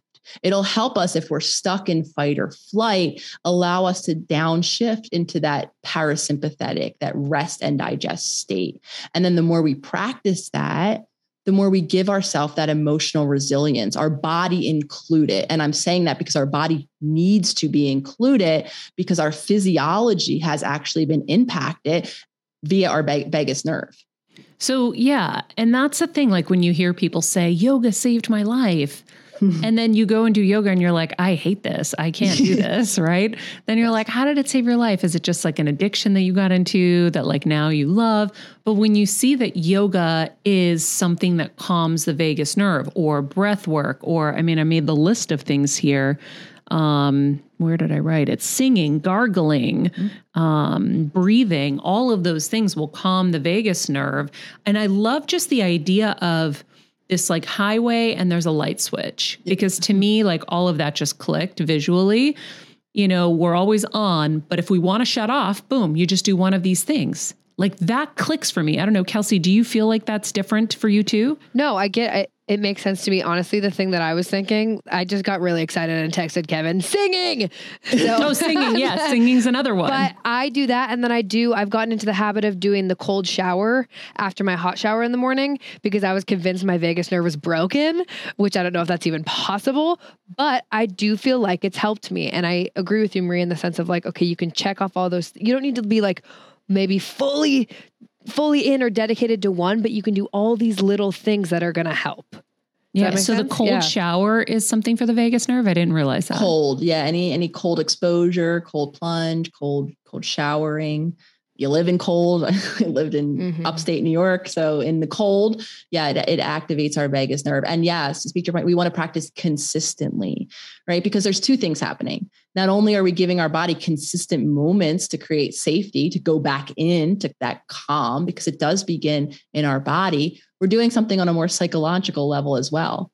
We're empowering ourselves. We're reversing the belief that the world is overwhelming, scary, and I can't do it, I can't tolerate it, to another belief, which is actually that, you know what, little by little, right? Not jumping into the deep end. This is where we want to slowly, as we say, widen the window of tolerance, right? Begin to take the cold shower or sing, you know, like I said, one small daily promise of it becomes 2 check-ins or 2 cold, whatever it might be. We want to do that consistently because that sends in a signal that we can do it consistently, that we can over time take our body from stress back down to safety and to calm. And then psychologically, we have an empowering experience, an experience that allows us then to walk into the unknown of tomorrow or of a new relationship or of the future that no one else can predict, and have that confidence that whatever it is, as distressing, as uncomfortable, as terrible as it might be, I can create safety in my body. And it doesn't, of course, happen overnight like a light switch. It begins, though, in those small daily promises of maybe doing that polyvagal work, of hitting play on that yoga tape or whatever it might be. Yeah, I just think for me, and I don't know if anybody else is going to connect with this, and if you do, share it in the comments, but I do think that, you know, you think of a light switch, you're using it every day, right? On, yes. Off, on, off, on, off. So if I can visualize my body like that and say, oh, I have the power to turn it off. So if I'm in a heightened state, I'm stressed, I have anxiety. Now, I've learned to do these things. Sometimes, like you said, the slippage happens. So I knew when the kettle was like running really hot, stop. Just 5 minutes, just stop, do nothing. And then everything, it calms down, right? But now having access to, okay, here are a bunch of things. I can gargle, I can yoga, I can sing, I can breathe, I can take a cold shower or a cold plunge. I can do any of these things or breathing exercises to calm the vagal nerve, to shut that off, and then I'm good. That just is literally so mind-blowing to me. And it clicks so well that I know I have a chance, at least, to apply. Yes. Well, here's a suggestion I will offer you and everyone else who this kind of thought, this idea, this picture is clicking for. Begin to practice outside of those moments where you really need it. Oh, right. Don't wait for those moments, right, where your stress is at a 10 because it's not going to work. One of two things are going to happen, right? You're not going to remember. You're so dropped into autopilot. Your reaction is you're already screaming and yelling, right? Before you can even remember that you have this new great tool in your back pocket, right? And chances are your resources are already blown out. Your nervous system is already too activated, right? For that one deep belly breath to actually help yourself. So you want to begin to create that flexibility. If you can even create calm in that exact moment, you want to begin to create that flexibility in times where it's not as stressful, right? In your day to day where the stress is more minimal. And as you become more conscious of yourself, of your body, of your states of nervous system activation, you can almost begin to witness then your body kind of ranching up from a 5 of stress to a 6 of stress. And sometimes for some of us, that preemptive work, calling it, deciding not to go to that stressful meeting at this moment because I'm already at a 6 of stress. If I walk in that meeting and I see someone or someone says something that I don't like, before I know it, I've lost control. I'm screaming and yelling, and I'm shameful after the fact. So my best suggestion here is to practice often. Don't wait for those times you need it, and begin to learn your body, because we all have those cues, and begin to set up and set yourself up to succeed by watching as your body begins to amp yourself up or amp itself up, and understanding that you do only have limited resources. You're not going to be able to remain conscious and present and make this new choice in the moment if you're exhausted, if you've been stressed for 3 days, right? If your body isn't getting the nutrients it needs in that moment, the best choice you might be able to make for yourself, if you can, of course, might be not to engage with that stressful event that you might have scheduled. It might be to hit stop. It might be to take some space, maybe delay whatever it is that is stressful in your future to a time when your resources are replenished, so that when you walk into that moment, you set yourself up to succeed. You remain as conscious as possible. You remember you have this great new tool, whatever it might be, breath work, if that's what it is for you. And then you can begin to use it in those moments where you really need it, because those are the moments, myself included. There's still moments where I'm crazily reactive. I say and do things that are incredibly shameful to people that I love very deeply. It's not who I am. I let my body get too depleted, and I actually lost control. And I didn't have that choice. I didn't have that choice until my body actually got its resources back. That is the key, is not letting yourself get depleted, because that's when you're just not yourself. Yep. You're just like all over the place. And sometimes it happens in our minds. Sometimes it's not even the stress of like external things. And I notice this in myself, right? My external world could be more or less manageable. What for me is kind of the tipping point is my internal world. In my time away from whatever stressful thing I have to tend to externally, where are my thoughts? And what I noticed for me, and again, I'll marry this all together, for those of us in stressful environments in childhood who didn't have peace and calm, chances are in that moment where there isn't the stressful thing to tend to, you create it in your mind. You know, you could be sitting on the couch, like I said, throwing the peace signs. No one's around me. I might not have any kind of stress in the given environment, or my next appointment might be tomorrow. Yet if I'm sitting on that couch, worrying about that appointment that is tomorrow, analyzing the exchange I had with my partner this morning, I'm now actually not sitting on a peaceful couch, right? I've created stress in my mind. So I like to share that because some of us might not have the things outside that are stressful, but our thoughts then become the point of activation. So really understanding what you're thinking and the impact that that has on your body. And I'll be the first to say, I love thinking stressful thoughts. I love to think stressful thoughts. I like to go look at stressful things when I know they live on the internet and stress myself out. And if I make those choices, before I know it, I'm now depleting my own resources. So when my partner comes home and I can't remain in my conscious state and I'm screaming and yelling at them, right? It's because I might have not had a stressful day at all. I might have been just laying on my couch, but all my stress lived in my mind. So true. Oh my God. Last night, so funny. I went from, okay, we're going to call it a day early and we're going to go to dinner and we're going to have a fun time. We are going to go have a great dinner to, I don't know what happened, but I got involved in so many other little things, little thing here, little thing there. Then we get into bed and I'm like, yeah, I'm not going to take the supplements I have to take tonight because they might make me sleepy. And if they make me sleepy, I'm not going to be on guard. And I'm afraid something's going to happen tonight. Something is coming. I can feel it. I feel unsafe. I feel like there's going to be a burglary. And I felt it. And this is what I felt. And literally I left the melatonin and the CBD right on the table. I'm like, okay, if at some point I feel safe, I'll take it. But I don't feel safe. I have a feeling. I'm on alert now. And at 3 a.m, what do I hear? Sirens. There's never in 16 years been sirens on my street. And I'm like, oh my God, it's happening. Holy shit. And so there was some burglary at the corner and the police were chasing, because of course I have all the apps to know what's going on. The police were chasing 3 burglars riding around in their car. And I was like, see, I was right. I fucking knew it. Yeah. Well, you're bringing some to night times. For a lot of us, night times haven't been safe based on either things that have happened or the fact that most of us, even from a young age, spent night times more or less alone in our minds. I know for me, nighttime was where I would replay in my bed alone the litany of concerns. Oh, what is that bang in the night? Is it the robber that I too am expecting?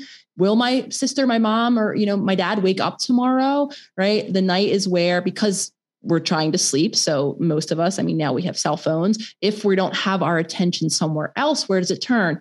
To the spotlight of our mind. And that's again where we can kind of amplify the worry and the stress. Those of us, of course, who have had bad things happen, violating things happen to us at night, then that have that association. For some of us, our beds, right, the place where we're ought to be the most safe and the most secure, have been associated with the most unsafe, most not secure experiences for us.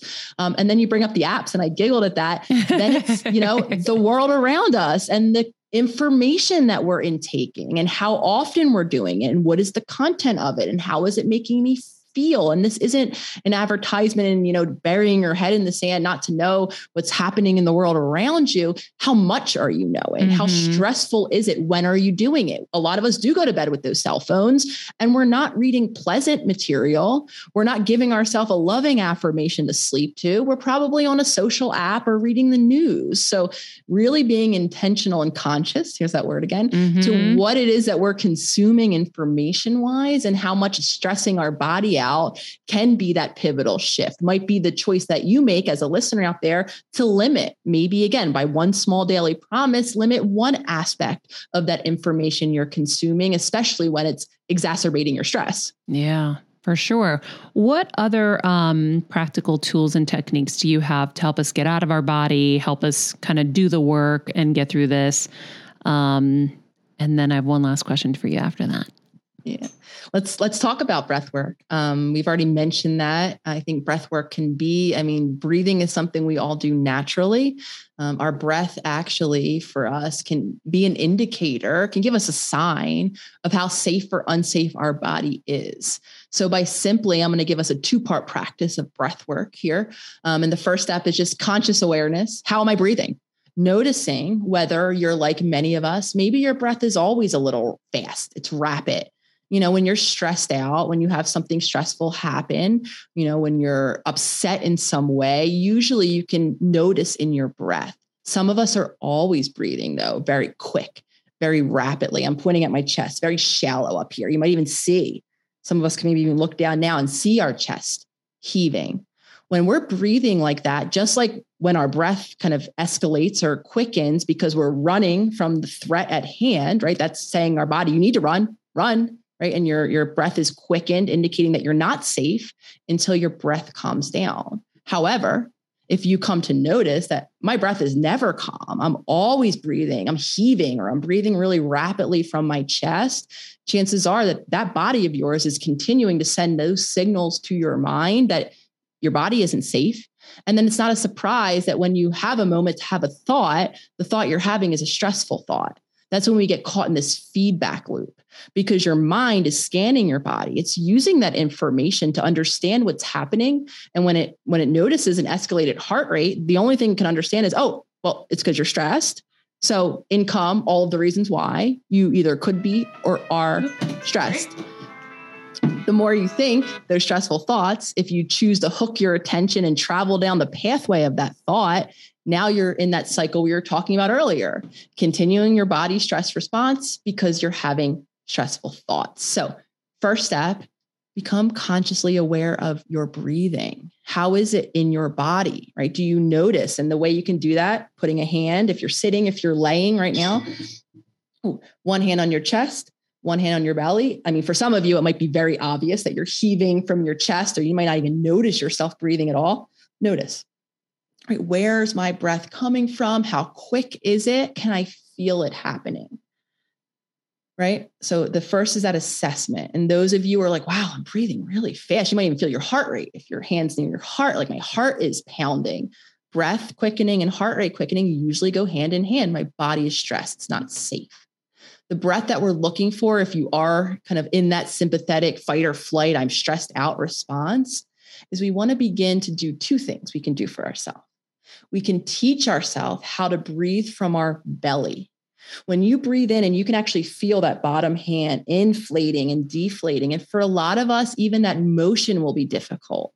For me, when I first began, because much of my body reflected my stress, it began to be tense, to be hunched. Mm-hmm. My shoulders are very kind of, right, curled over, hunched over. I couldn't actually access my belly at all, not from sitting. So I began to practice laying down, whether it's before bed, when you first wake up, or just laying on your couch or on your floor. For me, laying my body was the only way that I could actually begin to practice. Might sound silly to people, practice breathing. What do you mean? Mm-hmm. Being intentional, right? Really feeling that deep belly inflate and deflate. And the reason why we're looking for our belly in particular, as opposed to our chest, remember, chest is shallow, I'm stressed. Belly is activating that parasympathetic, that vagus nerve. It's flipping that light switch, right? Another way we can begin to do it is by elongating our exhalation, right? Making it 2 times as long to exhale as I take to inhale. So on the natural flow of breathing, right? If I want to breathe into a count of 2, 1, 2, I'd breathe out to a count of 4. 1, 2, 3, 4. That elongation, that longer exhale sends that same signal. It sends the signal to your body that stress is going away. You can calm down. And again, that calming of the body will send those signals to the mind. And then there's vagal breathing, which I believe is a version of what you just did, but you hold your breath at the top, right? Can you explain that one? There's a many different breath work types. I talk about the belly breath and the elongated breath because the goal is to practice as consistently as possible. And those are 2 things that you could be doing when you're having a conversation with someone in front of you, and they don't even need to have to know, right? Other breath works, yes, where you breathe in, you hold for however many seconds and you breathe out. There's box breathing where you, right, breathe in for 4, hold for 4, breathe out for 4, right? There's many different ways. You can even do an activating breath. If you're that person who has no energy, who feels so flat, who's stuck in that shut down, you can do a Wim Hof method of breath work where you actually want to be breathing from a very activated chest-based way. It looks like that, very quick. So there's actually breath work that can regulate your nervous system in whatever direction it is. Like I said, I always shout out the belly breath and the elongated breath because a lot of us are in that stressed out body. We can do that anytime, anywhere. And if our body isn't constantly stressed, it's going to be stressed the next time we encounter stress or an emotion, our body will activate. So those are very helpful tools. Though, like I said, the more conscious you become, what state is my nervous system stuck in, then you can begin to experiment with all different types of breathwork practice. I mean, now there's even breathwork practitioners. You can be in a breathwork group. You can get a breathwork coach. So however it is for you to supplement or support your journey, my interest is always in what's the most maintainable. What can you commit to yourself, that small daily promise, and keep more consistently than not. Yeah, I'm always helping hosts and podcasters, journalists with breath work because they lose their voice because they're just speaking from here, their neck, and taking quick, shallow breaths. Where if you take it from your diaphragm, you have a full breath, you can, deliver stronger, you can have a better tone to your voice, all of the good things that you want. And also it protects your vocal cords.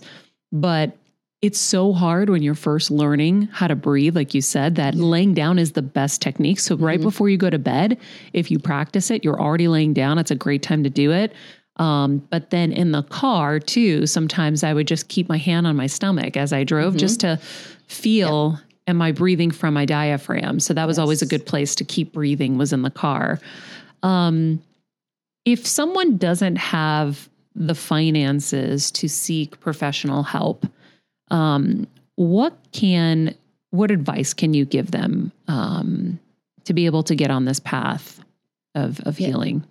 One of the reasons why, my initial journey began on social media was because it was that equalized access, of course, assuming that everyone has access to a cell phone, which I know isn't always the case.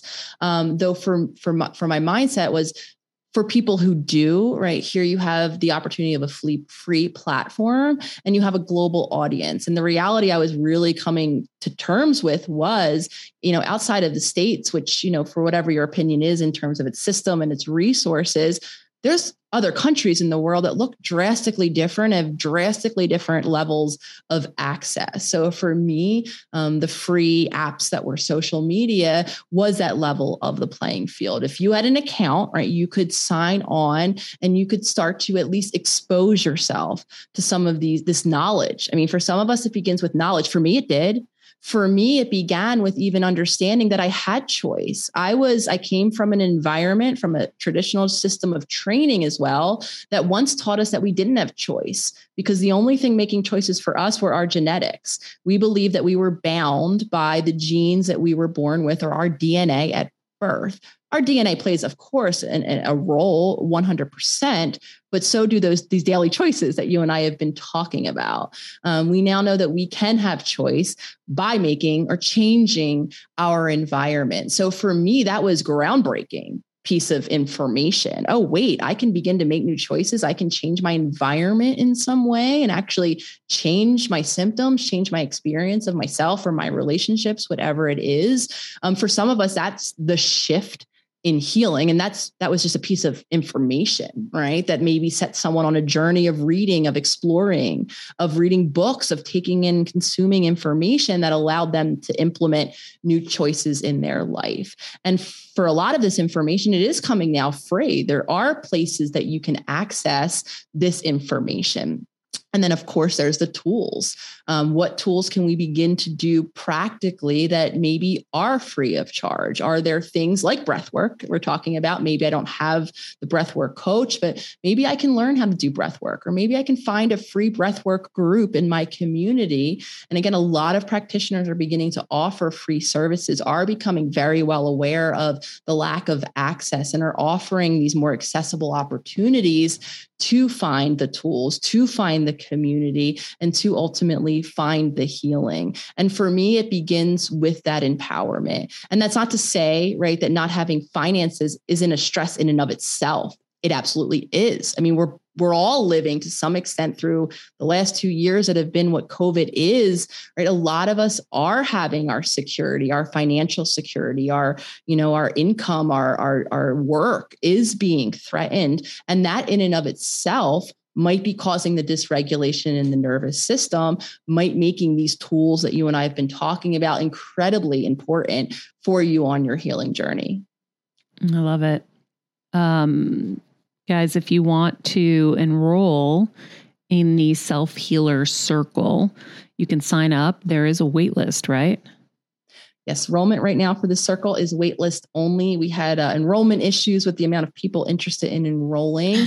So if you hop on my website, theholisticspsychologist.com, you will see an enrollment, jump on the waitlist email, I should say, link. And then once you're on that waitlist, you'll be actually delivered to your inbox, helpful tools. We'd like to give, healing content in that waitlist while people are waiting, because we do know people wait a bit. The circle opens 3 times a year. And then everyone on that wait list will be given all of the instructions on what enrollment will look like. Essentially, it's really simple. A link comes to your inbox. And everyone who is on that wait list will have an opportunity to enroll when the circle opens on January 1st for the new year. I love it. The website is theholisticspsychologist.com, as she said. Instagram at the.holistic.psychologist. We'll put a link to all of this in the summary. What do you do for fun?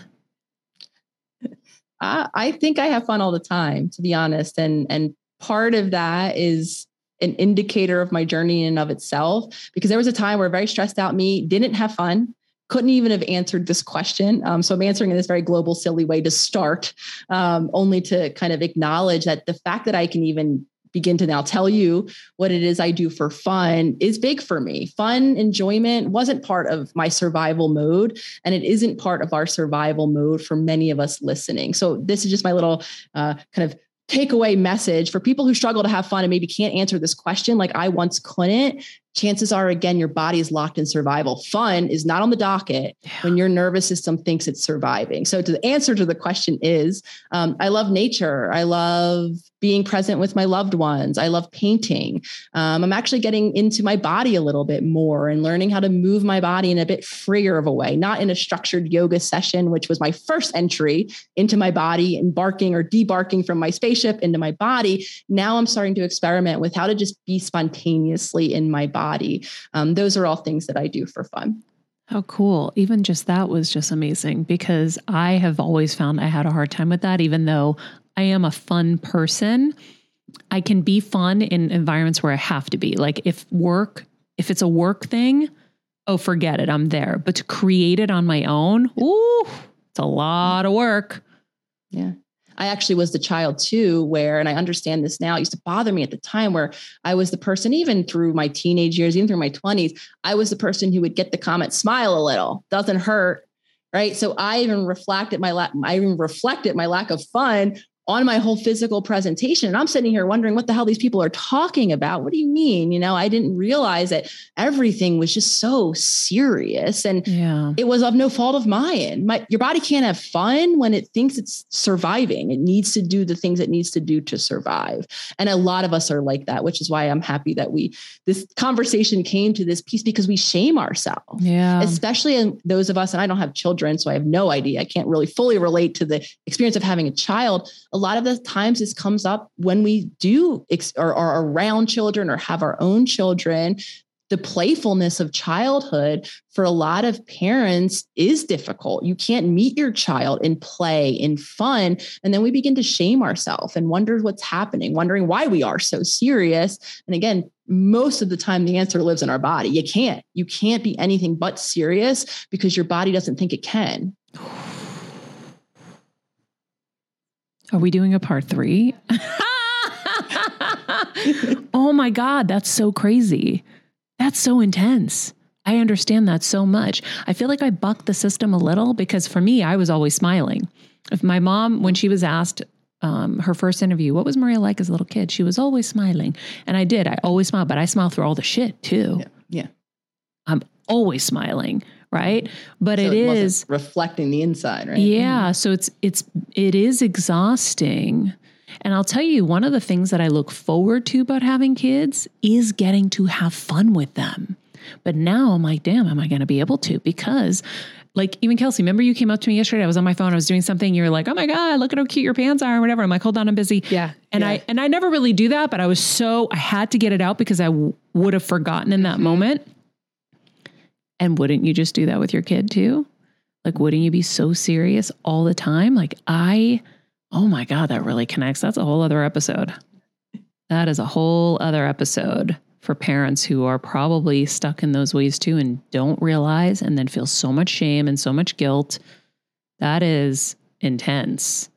And then we have those that can access fun, right, in their nervous system, but for all of the other reasons in their mind aren't making the choice to in that moment. Like you're saying, I'm on my phone and I'm so caught up in the work stress that I just can't be here now. That's where fun happens. I have to first be here. I have to be present when my child comes over and make the choice that I can put my phone down for 5 or 10 minutes and then go give myself the opportunity to have fun with my child. The only way to fun is to first be present, which brings us back full circle to why it's so important to be conscious, to be able to be present and say, oh, you know what? I do have a choice in this moment. While I might think that this email is the end all be all, and if it doesn't get there in the next 5 minutes, that my life is going to end, I might be able to step back from that initial reaction where I'm shooing my child away and say, wait a minute, that's my old thought. That's an old belief. That's not accurate here. That space might allow me the choice, put the phone down, be present to my child, to be available if it's fun or whatever else is to come next. Yeah. Wow. I am so grateful that you took so much time with us. Thank you for everything you've shared. Thank you for all that you do. I look forward to our next conversation. Thank you, Maria. I'm so honored each and every time you give me this opportunity to connect not only with you, especially now hearing how similar, while our journeys are very different in terms of what it looked like, where it happened, the players involved, I think at the core, and this is the case for most of us. This is why I share. Yeah, right? This is why there is so much healing in telling stories of this nature, because you might look drastically different. You might be on the other side of the world, yet at the core, there's so much similarity. So any opportunity I have to connect with you is so valuable to me, to connect with your community. So I too am looking forward to a part 3 at some time. This podcast and all related content published or distributed by or on behalf of Maria Menounos or mariamenounos.com is for informational purposes only and may include information that is general in nature and that is not specific to you. Any information or opinions expressed or contained herein are not intended to serve as or replace medical advice, nor to diagnose, prescribe, or treat any disease, condition, illness, or injury, and you should consult the healthcare professional of your choice regarding all matters concerning your health, including before beginning any exercise, weight loss, or healthcare program. If you have or suspect you may have a healthcare emergency, please contact a qualified healthcare professional for treatment. Any information or opinions provided by a guest expert or host featured within website or on company's podcast are their own, not those of Maria Menounos or the company. Accordingly, Maria Menounos and the company cannot be responsible for any results or consequences or actions you may take based on information or opinions. This podcast and all related content published or distributed by or on behalf of Maria Menounos or mariamenounos.com is for informational purposes only and may include information that is general in nature and that is not specific to you. Any information or opinions expressed or contained herein are not intended to serve as or replace medical advice, nor to diagnose, prescribe, or treat any disease, condition, illness, or injury, and you should consult the healthcare professional of your choice regarding all matters concerning your health, including before beginning any exercise, weight loss, or healthcare program. If you have or suspect you may have a healthcare emergency, please contact a qualified healthcare professional for treatment. Any information or opinions provided by a guest expert or host featured within website or on company's podcast are their own, not those of Maria Menounos or the company. Accordingly, Maria Menounos and the company cannot be responsible for any results or consequences or actions you may take based on information or opinions. Hey, Heal Squad, we have been on quite the journey together, and we're hearing from so many of you just how much this show is helping you heal and get better, and it makes us feel so good. We love, love, love it, and we just ask that you don't keep it to yourself. Spread the message and share the show or your favorite episode with your friends. And if you want to help us even more, you can leave us a 5-star rating and a comment on Apple Podcasts or Spotify, and follow us on Instagram at Heal Squad. You can also DM us anytime because we love connecting with you. And finally, you can also join us on Patreon for our monthly live heal events with world-class healers and ad-free episodes exclusive only to Patreon and our Super Heal Squad for as little as $10 a month. So go to patreon.com/Heal Squad to join. Getting better isn't easy, friends, but as I say all the time, it's a whole lot easier if we can do it together. We love you all so much, and we love doing this thing called life with you.